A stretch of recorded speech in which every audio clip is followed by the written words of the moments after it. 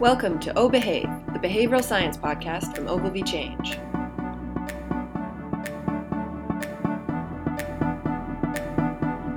One of the first things I noticed when I first discovered behavioral science was that when I gave talks about marketing and advertising, I got invited to marketing and advertising conferences. When I started talking about behavioral economics, I got invited to 10 Downing Street.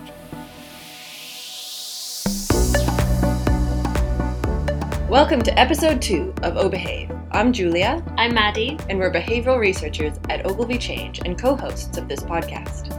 On today's episode, we're talking about persuasion, the practice of getting people sympathetic to your message before they experience it. Persuasion titles the latest book by the father of influence, Dr. Robert Cialdini, New York Times bestselling author, president and CEO of Influence at Work, and former Regents Professor of Psychology and Marketing at Arizona State University.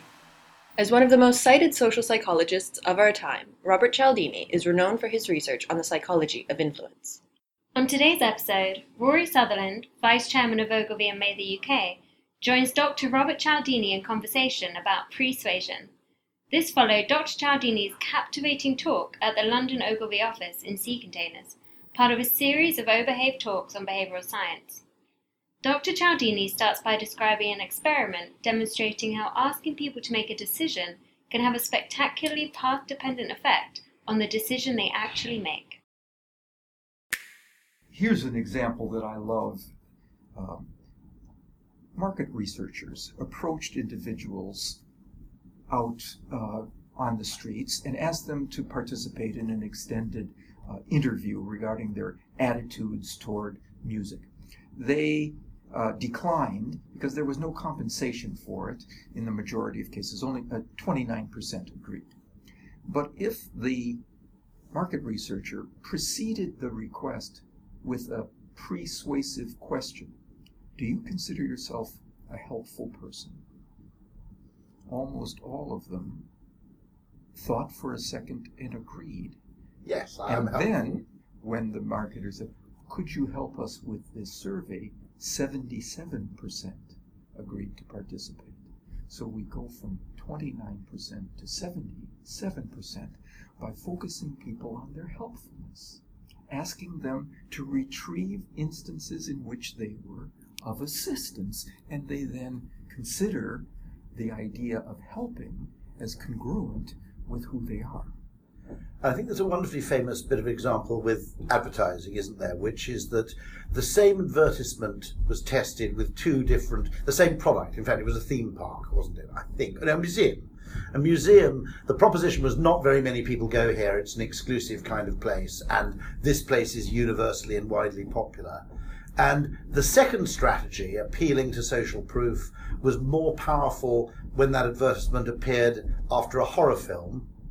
And the first one, where you were trying to make yourself more distinguished and distinctive by going there, was much more effective when it appeared after a romantic comedy. Exactly. So the kind of, it almost brings back, I think it's Robert Kurtzman, you probably know, at the University of Pennsylvania. He almost has this model of the brain that it's a little like an iPhone, that it has certain apps running in the background, and then you almost have to open a particular app for a particular mode of thinking or decision making. Yes. And so some of these little persuasive cues are almost like, right, let's open the helpfulness app, and then we might actually get some helpfulness. Yeah. But it requires a little bit of a jig, or a tiny little cue, just to get people into that particular mode of behavior. Yeah. I like the analogy of a light-activated mechanism. If we shine the light on that mechanism, it starts to work. That's what attention And does. attention essentially causes to kick in the kind of mental modes that are then effectively congruent with what we're paying attention to. Which makes great sense evolutionarily. It does. Yeah. Where we pay attention should be the thing that activates us to behave in ways that are congruent with that focus of attention. A very interesting point you also made, which is that the press may be very ineffective at changing our minds, but by determining where our attention is spent, it does a very powerful job of effectively deciding what's important. to us. Right. So those things which receive a lot of coverage because we, in some ways, not necessarily through our own choice, but through the choice of an editor, pay a large amount of attention to that, that becomes, by definition, then important. That's right. Because we are led to pay attention to that particular factor, we presume that it warrants our attention, and that's a mistake. It doesn't always, if we are drawn to that particular factor by a communicator. Now, an interesting one you raise is that, if you prime people or prompt them, whatever vocabulary you use, to think about a purchase decision in terms of price, they will become more price sensitive. If you prompt them to pay attention to quality, they become less price sensitive and more quality sensitive. Yes. I mean, that might have interesting implications, or at least suggest there are some interesting tests you could run in terms of how much prominence you give to discounting on the shelf. Now, obviously, if you're going to discount products, it makes sense to have the information somewhere. Yeah. Otherwise, the discount will have no effect. But if you actually have an aisle which advertises savings very noisily at various points of a shopper's aisle, you are pretty much encouraging those people walking down that aisle who may have been perfectly content to pay a little bit more for more quality before they entered the aisle, to make them essentially, to educate them to become highly sensitized to price. Right. So something which is intended to advertise savings could in fact have a distorting effect on people's preferences. I like that insight. I think that's quite perceptive. It's an interesting question, which is any store where the greatest noise in store refers to discounts, is essentially creating bargain seekers among the people who are trawling those aisles. Yeah. So that's something I think we might be able to get someone to fund that experiment, because the consequences, if we're right, might be quite significant. Yeah.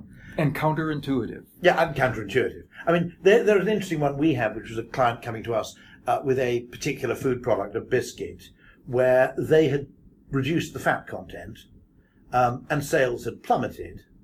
And even though in independent tests no one could tell the difference, particularly between the lower fat and the older higher fat variant, nonetheless, the sales fell when they changed the formulation. And we said to them immediately, "You didn't put 'now with lower fat' on the packaging." And they said, "Well, obviously. Why wouldn't you? We've just put a considerable amount of effort into making this a lower fat product. Why would we not tell people?" Now, it's perfectly plausible that actually ruins the perceived taste of the product by focusing their attention on something other than the enjoyment of the enjoyment. That's right. So you've distracted from the single-mindedness. That healthy food is less tasty. Yeah, which with some justification. Yeah.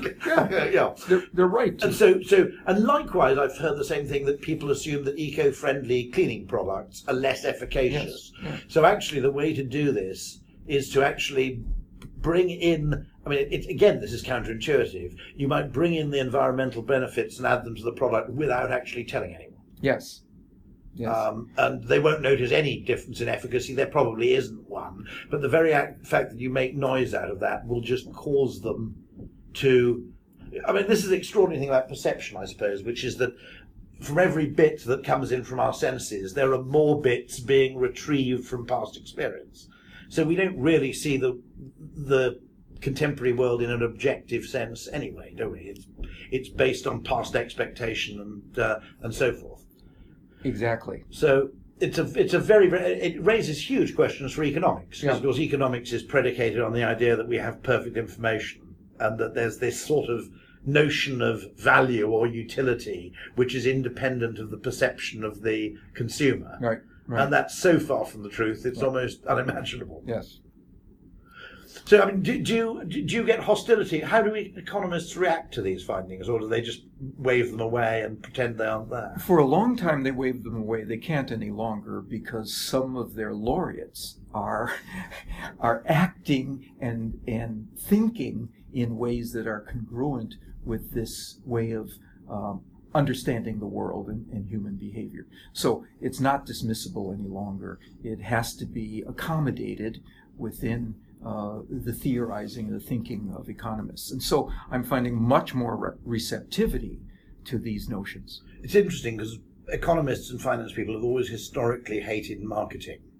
And they see it as a cost, not as a source of value creation, because their belief is that there is an objective measure of value, of which, of course, consumers have perfect information and perfect trust. Right. And therefore, they can't help but have a fantasy perfect world of efficiency where marketing is unnecessary. And they see it, therefore, as a cost. What this implies, interestingly, I think, is that you could actually generate almost out of nothing a surprising amount of economic value just by getting someone to pay attention to a different aspect of whatever it is they're buying or using. Your story regarding the Japanese restaurant is a perfect example. Yeah, I'll tell that now, just for the benefit of the podcast listeners. It's a terrific story. In Wagamama, I've told this before, when you go in, it's a Japanese noodle chain in the UK, and they'll say, have you ever been to Wagamama before? And if you want to amuse yourself, just say no. And they will immediately say, what you need to understand is it's based on an authentic Japanese noodle bar, where the food arrives fresh and hot straight from the kitchen, but not necessarily in the order you would expect. So they flipped your attention then from random food arrival to fresh and hot. And so it occurred to me that the whole restaurant chain might have failed without that sentence, because half the people who visited for the first time would be thinking, I'm personally insulted. I ordered this duck gyoza as a starter and it arrived with my coffee. The whole place is totally incompetent. The people don't know what they're doing. But instead, I see that this is now intentional, authentically Japanese, and I'm concentrating on how fresh and hot the food is. And the same thing which would have been a downright curse in the absence of this persuasion suddenly becomes a positive benefit. Yeah. So the fact that you can synthesize value simply by the judicious use of a phrase or two it should be economically very exciting indeed, I think. It's got me enthusiastic about the possibilities that this opens up for us. So I am genuinely enthusiastic. There's a great about Ludwig von Mises quote, and he was more right than he realized, because of course the Austrian School of Economics always took value to be subjective. And so he said, there's no meaningful distinction to be made in a restaurant between the value created by the man who cooks the food and the value created by the man who sweeps the floor. And by the man who sweeps the floor, he really meant marketing and advertising. And his point is, one person creates the food, the other one creates the environment and context in which it's possible best to enjoy the food. Yeah. So we really need to look at actual value creation as being a twofold process. There's the thing itself, whatever the Kantian phrase is, das Ding, something or other, and then there's the manufacturing of the way of looking at it, which makes the thing most appealing. Exactly. Not long ago, I was approached at my door by someone who was soliciting contributions to a childhood after-school education program. And I hadn't ever heard of this program. He presented no credentials. I had no sense that this was anything other than I was giving him money for his own pocket. Right? But I gave him more money than I normally give to charities. And it was because of what he did first. He brought his 7-year-old daughter with him. And I was focused on children. Of course. And now, a program for children after school was much more important in my mind than it had been earlier. He focused me on something that I cared about and made everything work in his behalf as a consequence. And the man who sweeps the floor. Exactly that. Thank you very much, Robert. It's been an absolute joy hosting you here. Thanks so much, and see you again soon, I hope. I enjoyed it, Rory. So, that's the end of episode 2. Many thanks to both Dr. Robert Cialdini and Rory Sutherland for their fascinating insights into persuasive messaging and its economic value. If you were interested by today's episode and want to learn more about the psychology of influence, make sure to check out Cialdini's latest book, Pre-Suasion, A Revolutionary Way to Influence and Persuade, available on Amazon now.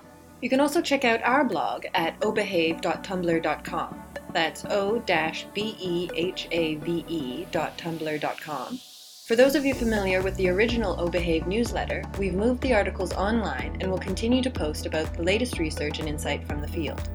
You can also follow us on Twitter at OgilvyChange and like us on Facebook, facebook.com/OgilvyChange. And finally, we'd like to thank our sponsor Sound Lounge, enabling advertisers to use music in more powerful ways. Special thanks to Ruth Simmons for introducing us to the world of sound branding, and Julian Goodkind for managing the music origination and production for this show. Thanks for listening.